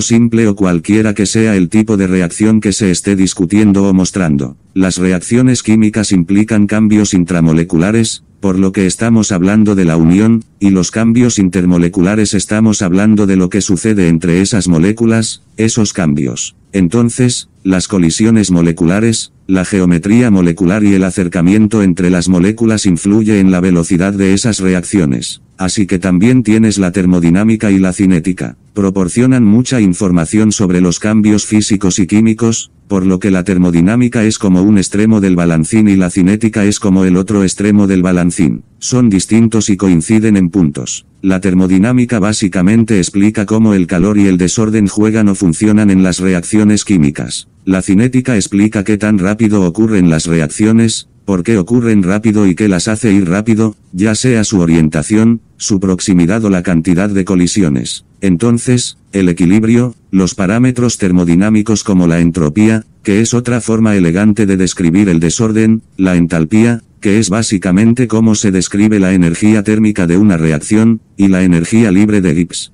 que describe la capacidad de la reacción o la molécula para hacer trabajo de reacción para trabajar y esas ideas. La entropía y la energía libre de Gibbs brindan información sobre el potencial termodinámico de las reacciones, ya sea diferente que sea favorable o no. Otra forma de decir eso es si es espontáneo o no, si ocurrirá o si es probable que ocurra o no. Nos da una idea de los productos que se formarán, qué tan rápido se formarán esos productos, y esos parámetros también nos dan una idea de cómo se forman. Así que eso es importante de entender. Discutiremos en esta sesión de revisión. Discutiremos la materia, el análisis dimensional, la resolución de problemas y las introducciones. Presentaremos brevemente la historia de algunos pioneros de la química. Entonces, hablemos del método científico. El enfoque científico del consumo de información y la generación de conocimiento implica el método científico. Entonces, ¿qué significa eso? El método científico es la forma en que los científicos hacen ciencia, esencialmente la forma en que operan, la forma en que piensan, la forma en que practican. Es como si fuera a dar una analogía, el método científico es la forma en que operan. Esta figura a continuación describe y muestra un ejemplo o una versión de cómo ocurre el proceso de pensamiento. Ver vídeo de YouTube, para el método científico. Tienes tu observación, y luego, a partir de tu observación, ya sea que la mires físicamente, intentas descomponerla químicamente, miras la hipótesis, que es básicamente tu suposición informada sobre lo que está sucediendo, y desde allí realizas experimentos. De esos experimentos obtienes resultados, de esos experimentos obtienes resultados y de esos resultados obtienes conclusiones. Después de haber hecho eso lo suficiente, esas conclusiones conducen a un descubrimiento. El descubrimiento dura mucho tiempo y te da una idea o una explicación teórica de lo que está pasando y luego tenemos nuestra ley física o científica. Entonces, una parte crítica de la naturaleza es la energía, que es básicamente la capacidad de hacer trabajo o causar cambios. Esos cambios pueden ser físicos o químicos. Ahora bien, tengamos esto en mente: materia es cualquier cosa que tiene masa o un volumen definido. Hay varios estados de la materia que son sólido, líquido, gas y plasma. Los estados principales que estamos discutiendo en esta clase son sólido, líquido y gas. La materia pasa por diferentes tipos de cambios y esos cambios pueden ser físicos o químicos. Entonces, un cambio físico implica cambios que no reorganizan la disposición de enlaces intramoleculares o la configuración electrónica. Entonces, ¿qué significa eso cuando estás lidiando con cambios físicos? No estás cambiando el vínculo. No estamos cambiando el enlace iónico o el enlace covalente, no estamos cambiando cómo esos átomos están conectados entre sí, no estás cambiando cómo se configuran, organizan o distribuyen esos electrones en el átomo. Solo estamos cambiando a partir de la vista microscópica. Esta es una forma simple de decirlo desde la vista microscópica. Cambiamos el estado, por ejemplo, con el agua, un cambio físico para el agua se derretirá. Cuando el hielo se convierte en agua o cuando el agua se convierte en vapor, todos son cambios físicos. La hidrólisis o la electrólisis de esas moléculas de agua o los átomos en esas moléculas de agua, la división de esas cosas es un cambio químico. En pocas palabras, las propiedades físicas de las sustancias, como la ductilidad, el estado físico, la apariencia como el color o la textura, ya sea áspera o lisa, son las cosas que cambian cuando hablamos de cambios físicos. Un cambio químico, por otro lado, es un cambio que afecta la disposición de enlaces intramoleculares de las propiedades químicas, como la configuración electrónica o el enlace químico de la sustancia. Cuando hablamos de la configuración electrónica estamos hablando de cómo se distribuyen los electrones dentro del otro o de la molécula. Discutiremos esas cosas más adelante en términos de enlace químico. Estamos hablando de enlaces iónicos que ocurren entre metales y no metales o covalentes que ocurren entre no metales, o enlaces metálicos que ocurren dentro de los metales. Estamos hablando de ese nivel fundamental de enlace. Entonces, si lo piensas, requiere que esas partículas se unan con una buena cantidad de energía a través de estas interacciones que llamamos interacciones colómbicas. Por eso sabemos que se requiere una buena cantidad de energía para que ocurra lo que requiere un tipo específico de cambio y ese es el cambio químico. Así que hablemos también de las medidas. Las medidas son importantes en la ciencia. Estos valores son importantes porque afectan la precisión de los datos, por lo tanto, ¿qué tan cerca están los valores medidos entre sí y la precisión? ¿Qué tan cerca están los valores medidos del valor real? Entonces, Precisión, si tuviera que pensar en un tablero de dardos tiene diferentes rangos, si golpea dentro de la misma área, por lo que si golpea todos los dardos en una ubicación del tablero de dardos, todos van en una área de la diana, eso es precisión. Si aciertas a todos en la diana, eso es precisión. Entonces, algunas unidades sí, las unidades sí serán, que se discuten comúnmente, la química es la longitud que está en la unidad de metro, el tiempo que está en la unidad si de segundo, cantidad de sustancia que se encuentra en la unidad si de mol, corriente eléctrica que está en la unidad si de amperio, temperatura que está en la unidad si de Kelvin, e intensidad luminosa que está en la unidad si de candela. También es importante recordar que la masa está en la unidad si de kilogramo, así que hay cifras significativas que son importantes. Las cifras significativas tienen algunas reglas a tener en cuenta. Hay 4 reglas que quiero que recuerdes en esta clase. Primero, los dígitos distintos de 0 siempre son significativos. Cualquier cero contenido entre distintos ceros es significativo. Por ejemplo 203, a 203, el 0 entre 2 y 3 es significativo. Los ceros iniciales normalmente no son significativos. Los ceros finales o los ceros finales son significativos solo después del decimal. Estas son reglas importantes para recordar acerca de las cifras significativas. Por lo tanto, a modo de instrucción, proporcionaremos un análisis sobre cómo hacer cálculos de análisis dimensional. Entonces, si recuerdas cuando hiciste química BGCSE, había estos cálculos que tenías que hacer. Fueron llamados estoichiometría y fueron discutidos bajo el nombre o apodo de estequiometría. Esa fue una versión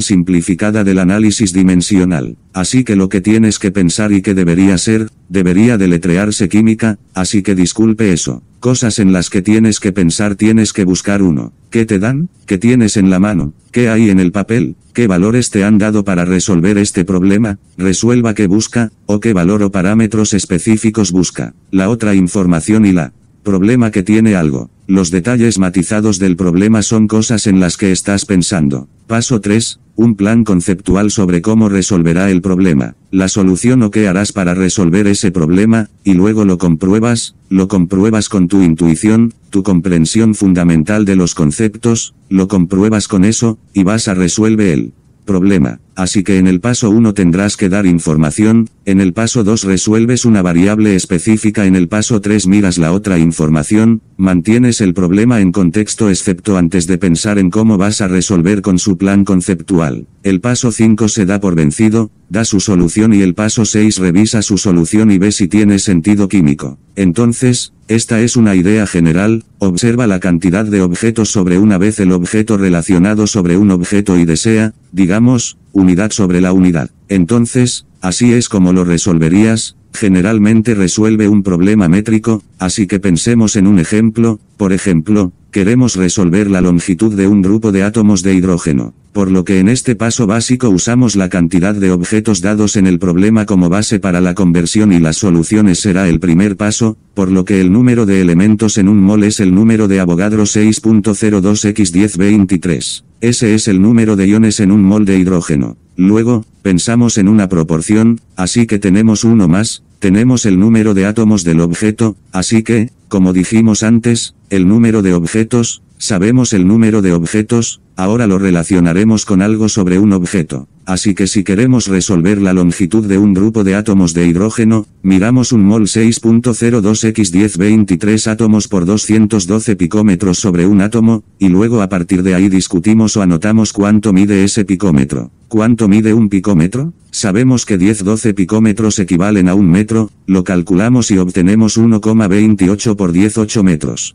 Perdón por la unidad faltante, obtenemos 1,28 por 18 metros, y esa es la longitud de un grupo de átomos de hidrógeno si se colocaran todos juntos en una línea. Entonces, ¿qué es una unidad derivada? Así que acabamos de discutir cómo resolver problemas de análisis métrico y le daré algunos de ellos para resolver. ¿Qué es una unidad derivada? Una unidad derivada es una combinación de otras unidades. Ejemplos de unidades derivadas son las de fuerza, que es kilogramo metro por segundo cuadrado, que es fuerza, que es igual a masa por aceleración. Entonces, el kilogramo es la unidad de masa, los metros por segundo al cuadrado son la unidad de aceleración. Multiplica esos dos y obtienes kilogramo por metro por segundo al cuadrado y para el momento es masa por velocidad y de eso obtenemos que la unidad es kilogramo metro por segundo. Entonces, ¿qué es eso? Ahora vamos a hablar de que todavía estamos discutiendo los fundamentos, así que ahora vamos a hablar de qué es una propiedad intensiva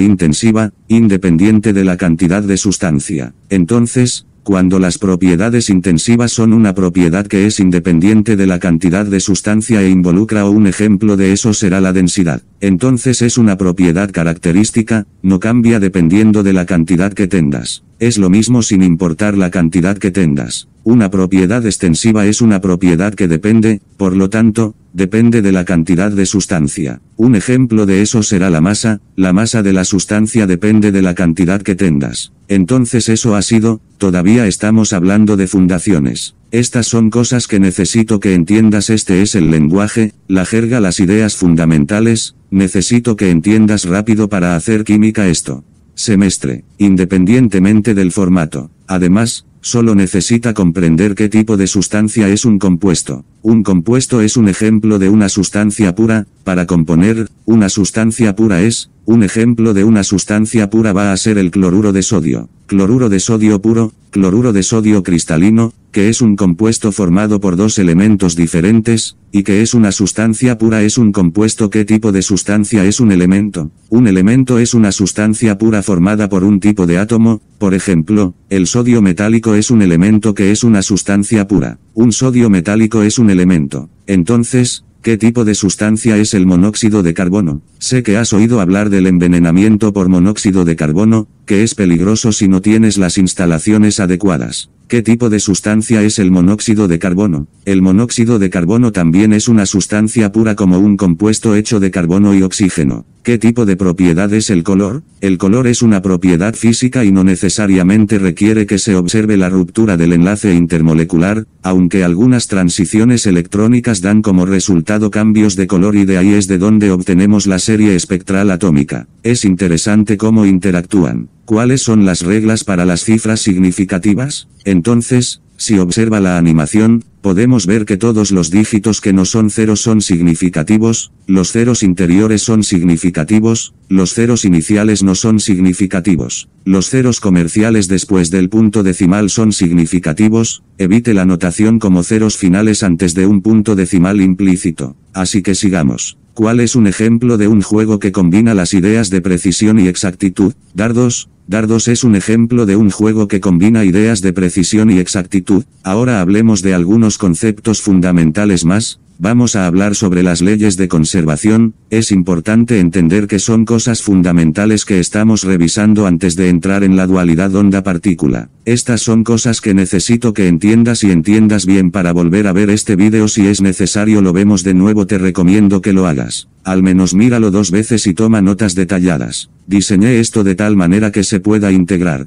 Puede ser atractivo, puede ser estimulante, puede ser bien entendido. ¿Cuáles son los conceptos fundamentales que necesito que sepas para el semestre? Entonces, ¿cuál es la ley de conservación de la masa? El sistema cerrado no cambia si es generación o consumo, en el sistema esencialmente dice que la masa nunca se crea ni se destruye. Lo mismo ahora, hacia la ley de conservación de la energía. Las leyes de conservación que se indican en la animación son leyes de conservación clásicas, son de una ley de conservación de la energía. La energía nunca se crea ni se destruye, solo se transfiere de una forma a otra. Energía de calor a energía de luz, así que tenlo en cuenta. Ahora hablemos de algunos científicos clave. Necesito que conozcas a algunas personas. Necesitamos conocer a algunas personas antes de profundizar en la dualidad onda-partícula, porque hay otro grupo de personas que quiero que conozcas. Entonces, ¿quiénes son todos los científicos que he representado hasta ahora? ¿Por qué la contribución tan significativa a la química de Joseph Proust es importante? Solo el proceso de untar John Dalton es importante. Albert Einstein es importante. Todas estas personas, vamos a hablar. Hablemos, por ejemplo, de John Dalton. Su teoría de la atómica, su teoría atómica fue fundamental para comprender la masa, comprender las ideas clave con la masa atómica.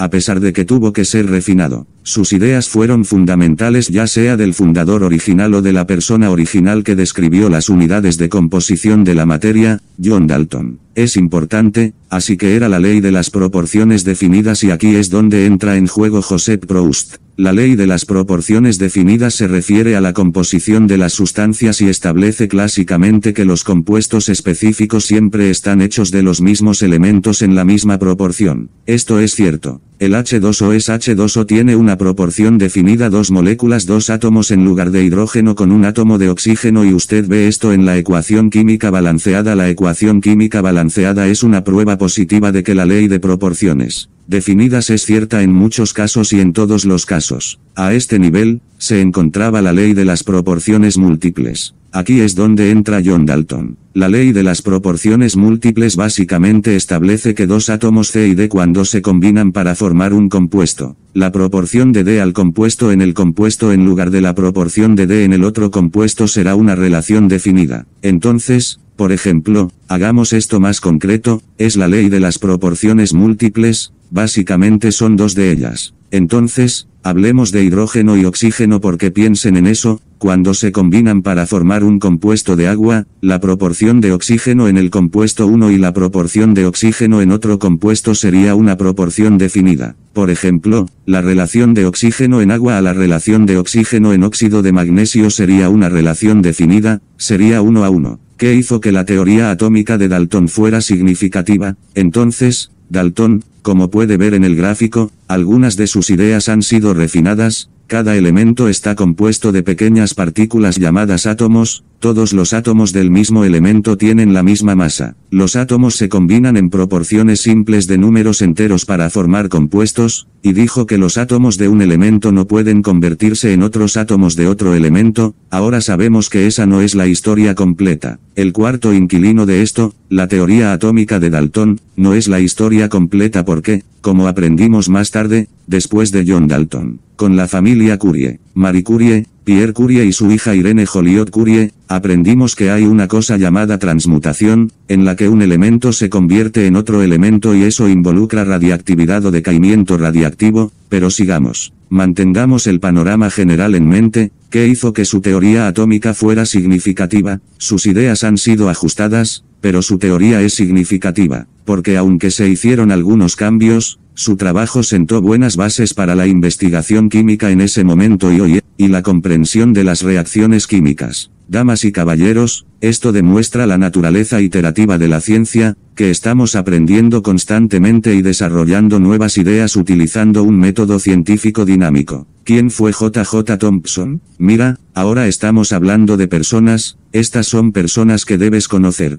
personas que necesita conocer, de las que necesita hablar, de las que necesita hablar con sus colegas. Tienes que entender lo que hicieron. ¿Quién es J.J. Thompson y cuáles fueron algunos de sus hallazgos experimentales sobre los rayos catódicos? J.J. Thompson, que ha trabajado con rayos catódicos hasta el descubrimiento del electrón, fue un físico inglés que hizo profundos descubrimientos sobre los rayos catódicos y condujo al descubrimiento del electrón. También propuso el modelo de pudín de ciruelas en el que planteó la hipótesis de que los electrones cargados negativamente con pequeñas partículas se mantienen dentro de un repuesto cargado positivamente a través de la electrostática. Por lo que se describe, propuso el modelo de pudín de ciruelas, que es una idea común que se le presenta cuando es la primera vez discutiendo las propiedades periódicas. Él también, su trabajo, condujo al descubrimiento del electrón. También está el trabajo de Robert Millikan y su experimento de la gota de aceite, que ayudó a determinar la carga fundamental de un solo electrón. Entonces, ¿quién fue Marie Curie? Marie Curie es una científica importante que todos deberían conocer. Ella fue una científica que ganó 2 premios Nobel y su esposo y sus hijos también ganaron un premio Nobel. El trabajo de la familia Curie sobre la radiactividad condujo a muchos avances e identificación de partículas alfa, partículas beta y rayos gamma. Ganó 2 premios Nobel de química y no olvidemos el trabajo de Rutherford, cuya teoría nuclear fue fundacional. Describió la mayor parte de la masa de los átomos y toda la carga positiva como depositada en el núcleo o colocada o situada en el núcleo. quién fue Ernest Rutherford y cuáles fueron algunos componentes de su modelo nuclear, así que Rutherford fue un destacado físico nuclear cuyo trabajo condujo a un mayor desarrollo de la teoría atómica y se desempeñó como director del laboratorio Cavendish en la Universidad de Cambridge. Su teoría nuclear tenía ideas en torno a lo siguiente para el átomo: la mayor parte de la masa y todas sus cargas positivas están en el núcleo. La mayor parte del volumen del átomo es espacio vacío y el número de electrones son protones iguales para mantener un átomo eléctricamente neutro. Entonces, ¿qué significa eso? La mayor parte del volumen del átomo es espacio vacío en ese punto, lo que te da una idea de que la masa del átomo está situada en el núcleo. La masa de los electrones, es insignificante en este curso por convención. Sin embargo, la masa de los neutrones es una unidad de masa atómica. La masa de los protones es una unidad de masa atómica. El número de electrones y protones es igual, por lo general, este es el caso en un elemento de estado fundamental neutral estable y esos son iguales. ¿Vale? ¿Quién era James Chadwick y qué descubrió? James Chadwick fue un físico británico que observó que la masa del átomo que no se tenía en cuenta se debía a los neutrones dentro del núcleo. Su trabajo condujo al descubrimiento de los neutrones. Entonces, ¿cuál es la masa de un protón y cuál es su carga? Tómate unos segundos, adivina. Piensa en ello. La masa de 1.67 x 10⁻27 kilogramos o una unidad de masa atómica. Podemos discutir la relación entre los kilogramos y las unidades de masa atómica en una sesión de resolución de problemas. Recuérdame también que un protón tiene una carga relativa positiva, +1. ¿Cuál es la masa de un electrón y cuál es su carga? Los electrones tienen una masa de 9.1 x 10⁻31 kilogramos o 5.5 por 10 elevado a -4, 5.5 x 10⁻4, unidades de masa atómica. También un electrón tiene una carga relativa de. Entonces, ahora quiero centrarme en algunas ideas de esta animación. Ahora Niels Bohr fue muy importante. Fue muy importante en la química. Su idea de la espectroscopia atómica implicaba el estudio de la radiación electromagnética emitida y absorbida por los átomos. Postuló que cada estado estacionario u órbita son fijos o cuantizados. Entendió que los electrones tienen estabilidad y cuando la transición entre las órbitas se emite o se absorbe la radiación. Aunque su modelo fue inicialmente exitoso, no fue una explicación completa. Eso fue reemplazado por una teoría de física cuántica más desarrollada, que abordaba la dualidad onda-partícula, y eso es muy importante. Eso nos lleva a la idea de la dualidad onda-partícula. Entonces, ¿cuál es la masa de un neutrón o cuál es su carga? Justo antes de que hagamos la transición a la dualidad onda-partícula, sigamos repasando algunos conceptos fundamentales. La masa del neutrón: un neutrón tiene una masa de 1.67 x 10⁻27 kilogramos o una unidad de masa atómica. Además, un neutrón tiene más bien una carga relativa de 0. ¿Cuáles son los símbolos para el número atómico y la masa atómica? El símbolo para el número atómico es Z y el símbolo para la masa atómica es A, así que ahora analicemos la idea de la dualidad onda-partícula. Entonces, antes de llegar a la dualidad onda-partícula, quiero presentarles el experimento mental del gato de Schrödinger. Antes de que lleguemos a la dualidad de partículas, quiero presentarles eso, y luego discutiremos la dualidad de partículas de onda. Pero en realidad, antes de mostrarles las imágenes y describirlas en el formato, solo lo discutimos, me gustaría mostrarles un texto de referencia que pueden usar mientras realizan sus estudios. Así que esto es LibreTexts de Química y este es un recurso muy bueno para los estudiantes. LibreTexts de Química le brinda una variedad de libros de texto diferentes y recursos que puede usar para empoderarse para aprender. Así que este es el experimento del gato de Schrödinger y básicamente te da una idea de la extrañeza cuántica o la idea de que el comportamiento de la mecánica cuántica es extraño. Introduce la idea de que las cosas, que hay igual probabilidad de que ocurran los eventos, pero bajo la observación, uno es definido o uno es más discreto, uno es discretamente conocido bajo la observación, es realmente conocido y observado. Entonces, volvamos al PowerPoint. Ahora quiero que mire este vídeo y voy a apagar mi cámara, le permitiré ver el vídeo y luego continuaremos con la conferencia después de los dos vídeos. En Bruselas y vino aquí y fue admitido ese día como el 9 de noviembre de 1933 el gran físico austriaco Erwin Schrödinger vino a esta sala Oficina donde trabajo. La oficina del presidente de Magdalen College. Schrödinger había estado en la conferencia de Solvay en Bruselas y vino aquí y fue admitido ese día como becario de Magdalen College usando frases en latín que usamos hasta el día de hoy. Después de la ceremonia en esta sala sonó el teléfono y era de los tiempos de Londres y los tiempos de Londres decían que Schrödinger acababa de recibir el premio Nobel, por lo que se escuchó que había ganado el premio Nobel en esta sala y al día siguiente en los tiempos y los periódicos del telégrafo decían que Schrödinger de la Universidad de Oxford había ganado el premio Nobel a pesar de que en realidad había trabajado antes en la Universidad de Berlín. ¿Por qué ganó Schrödinger el premio Nobel? Bueno, fue por un artículo que escribió en 1926 cuando presentó su famosa ecuación de Schrödinger. Hasta ese momento, la teoría para explicar la energía de los electrones en los átomos realmente se debió al famoso físico Niels Bohr, quien propuso una teoría para explicar el espectro del átomo de hidrógeno, el espectro electrónico del átomo de hidrógeno y ajustando él. Pero la teoría de Bohr no funcionó muy bien para otros átomos o incluso para moléculas, no parecía ser general. Lo que hizo Schrödinger es que ideó una ecuación general que funcionó para el átomo de hidrógeno y funcionó para predecir no solo los niveles de energía del átomo de hidrógeno, sino también las intensidades de las líneas espectrales. Ya sea que estas líneas en el espectro sean intensas o no, él podía predecir esa intensidad y eso era nuevo. Ni siquiera sus colaboradores o las personas que compiten con él como Heisenberg sabía cómo hacer eso y Schrödinger lo hizo con su ecuación y luego Schrödinger en el mismo año se dio cuenta de que podía aplicar su ecuación no solo a los niveles de energía electrónica del átomo de hidrógeno sino a otros problemas como la vibración de un oscilador armónico como a la rotación de una molécula diatómica. La misma ecuación se podía aplicar y daba los resultados que concordaban con los experimentos para ese tipo de problemas y luego Schrödinger se dio cuenta de que su ecuación también se podía adaptar no solo para procesos simples sino también para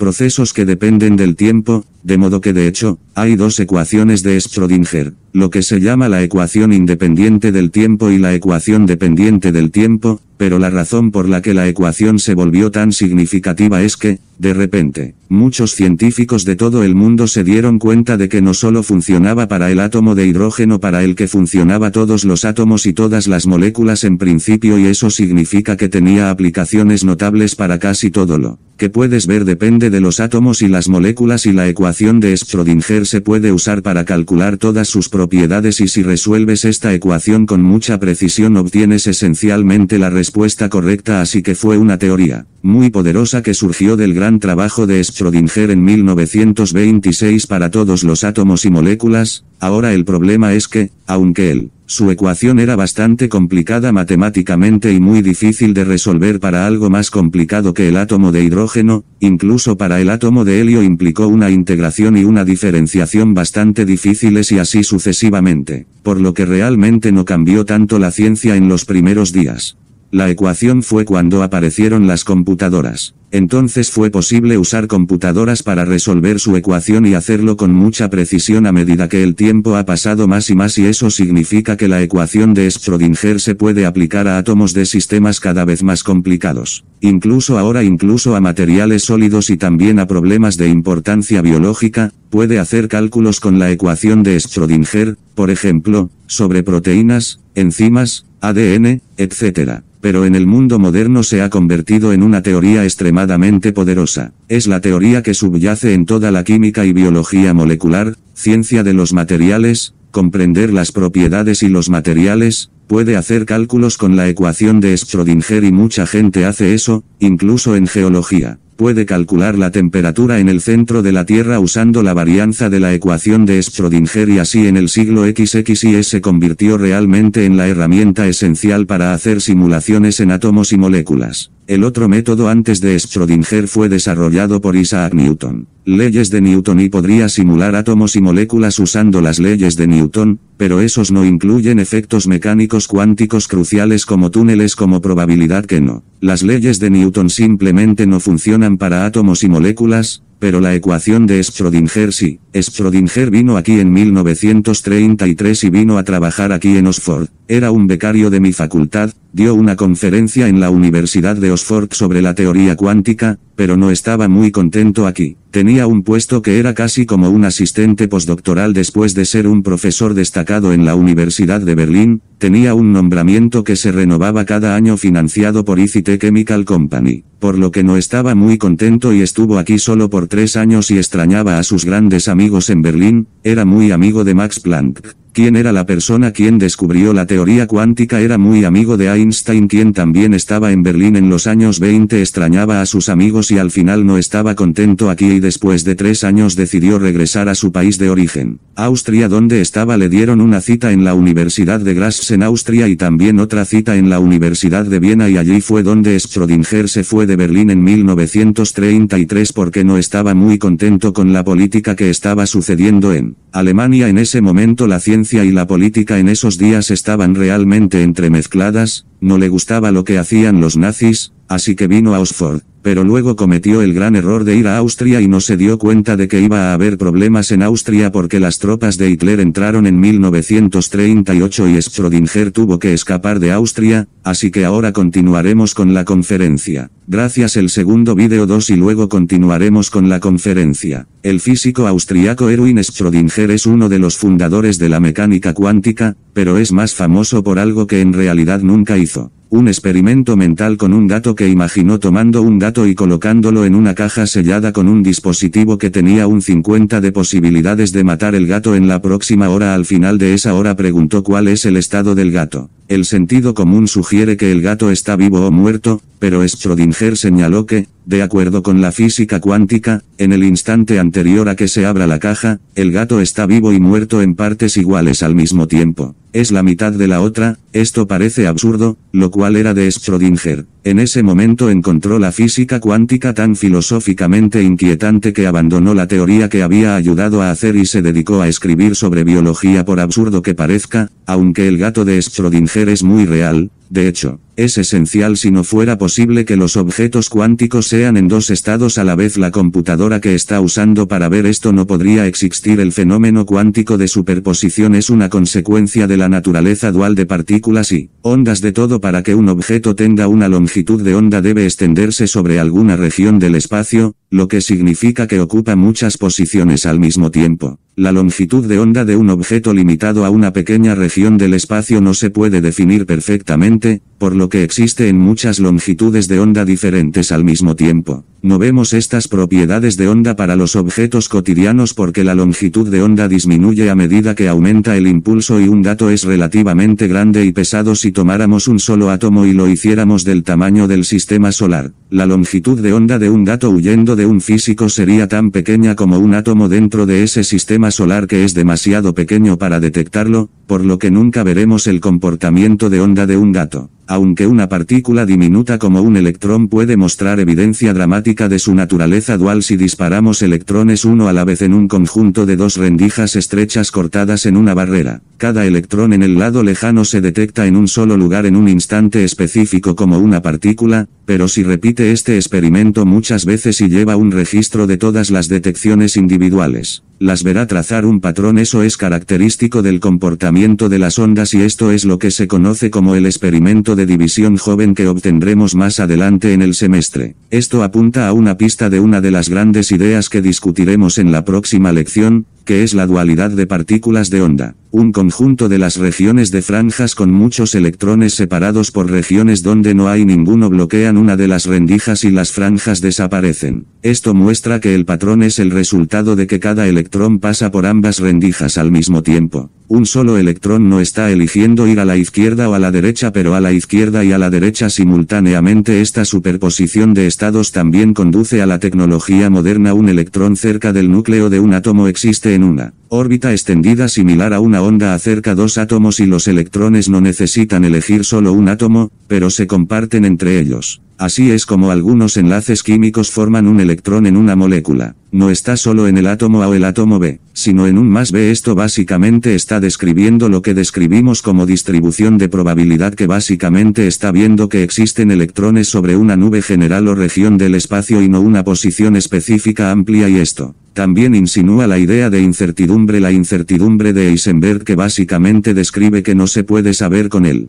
momento de un electrón en un punto específico en el tiempo, pero el mismo nivel de precisión entre un gran número de átomos al mismo tiempo. Los electrones en un sólido no están ligados a un átomo en particular, sino compartidos entre todos ellos, extendiéndose sobre un amplio rango de espacio. Esta gigantesca superposición de estados determina la forma en que los electrones se mueven a través del material, ya sea un conductor, un aislante o un semiconductor. Comprender cómo se comparten los electrones entre los átomos nos permite controlar con precisión las propiedades de los materiales semiconductores como el silicio. Combinando diferentes semiconductores de la manera correcta nos permite hacer transistores en una pequeña escala, millones en un solo chip de computadora. Esos chips y sus electrones dispersos alimentan la computadora que está usando para ver este vídeo. Un viejo chiste dice que Internet existe para permitir el intercambio de vídeos de gatos en un nivel muy profundo, aunque Internet debe su existencia a un físico austriaco y su gato imaginario. Así que, damas y caballeros, esta es una descripción del experimento mental de gato más corto que discutiremos antes de que termine la conferencia. A YouTube y obtenga más de estos vídeos de tenis. Si encuentra un vídeo que cree que es beneficioso para la clase, puede enviarme un correo electrónico con un enlace y lo haré. Si es un vídeo educativo apropiado, educación en un vídeo apropiado para la edad, lo miraré y determinar si es apropiado para la discusión de la clase en ese momento. Así que volvamos a la lección. Justo antes de que concluyamos, quiero discutir durante este experimento y luego concluiremos esta lección por hoy. Por si acaso no entendí la primera vez, quiero explicártelo a partir de las animaciones que acabo de diseñar para esta clase, así que con esto estamos seguros de que simplemente no puedes experimentar en el experimento mental. Pones un gato en la cámara de acero, divertido experimento, y todo este escenario es solo una imaginación, o un experimento imaginario en la cámara. Hay material radiactivo y el mecanismo de la emisión de una partícula energética como uno de los átomos radiactivos. Un martillo rompe un contenedor de veneno y resulta de el gato muerto. Sí, esto es increíble. Si no pueden, si las cámaras se cierran y no observas lo que está pasando, existe la misma probabilidad de que tanto el gato esté muerto como el gato esté vivo en virtud del sistema que se está observando. Así que hagamos esto, analicemos este experimento mental. Entonces, comencemos imaginando que hubo un derrame de petróleo y playa sobre el Inagua, las áreas encerradas por una cerca de cuidado de sus asuntos, por lo que debe ingresar al área para observar qué sucede. Si el flamenco en el área bebe del estanque, el flamenco morirá en el área. Si no está presente para observar lo que ocurre en el área del estanque y el área del estanque está encerrada, el flamenco tiene la misma probabilidad de estar vivo y muerto en virtud del hecho de que no se observa el sistema. Entonces, ¿a qué apunta esto? Que no se pierda en los detalles. ¿A qué apunta esto? Transferencia para comprender el comportamiento macroscópico. Hay incertidumbre e indeterminación. Sí, un área de electrones es extraña y, como concluimos, quiero recordarles que muchos de estos científicos se reunieron en una conferencia específica llamada Conferencia Solvay, donde se reúnen muchos físicos brillantes. Y si mire la imagen, hay una imagen característica de muchos de los científicos,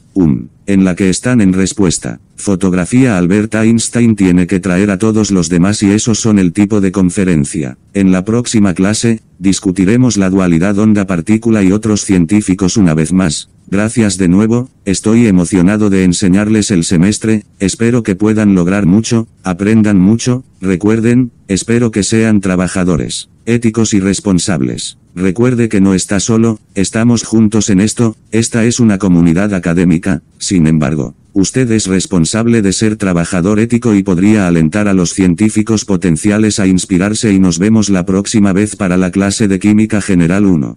Aquí está el final de la conferencia.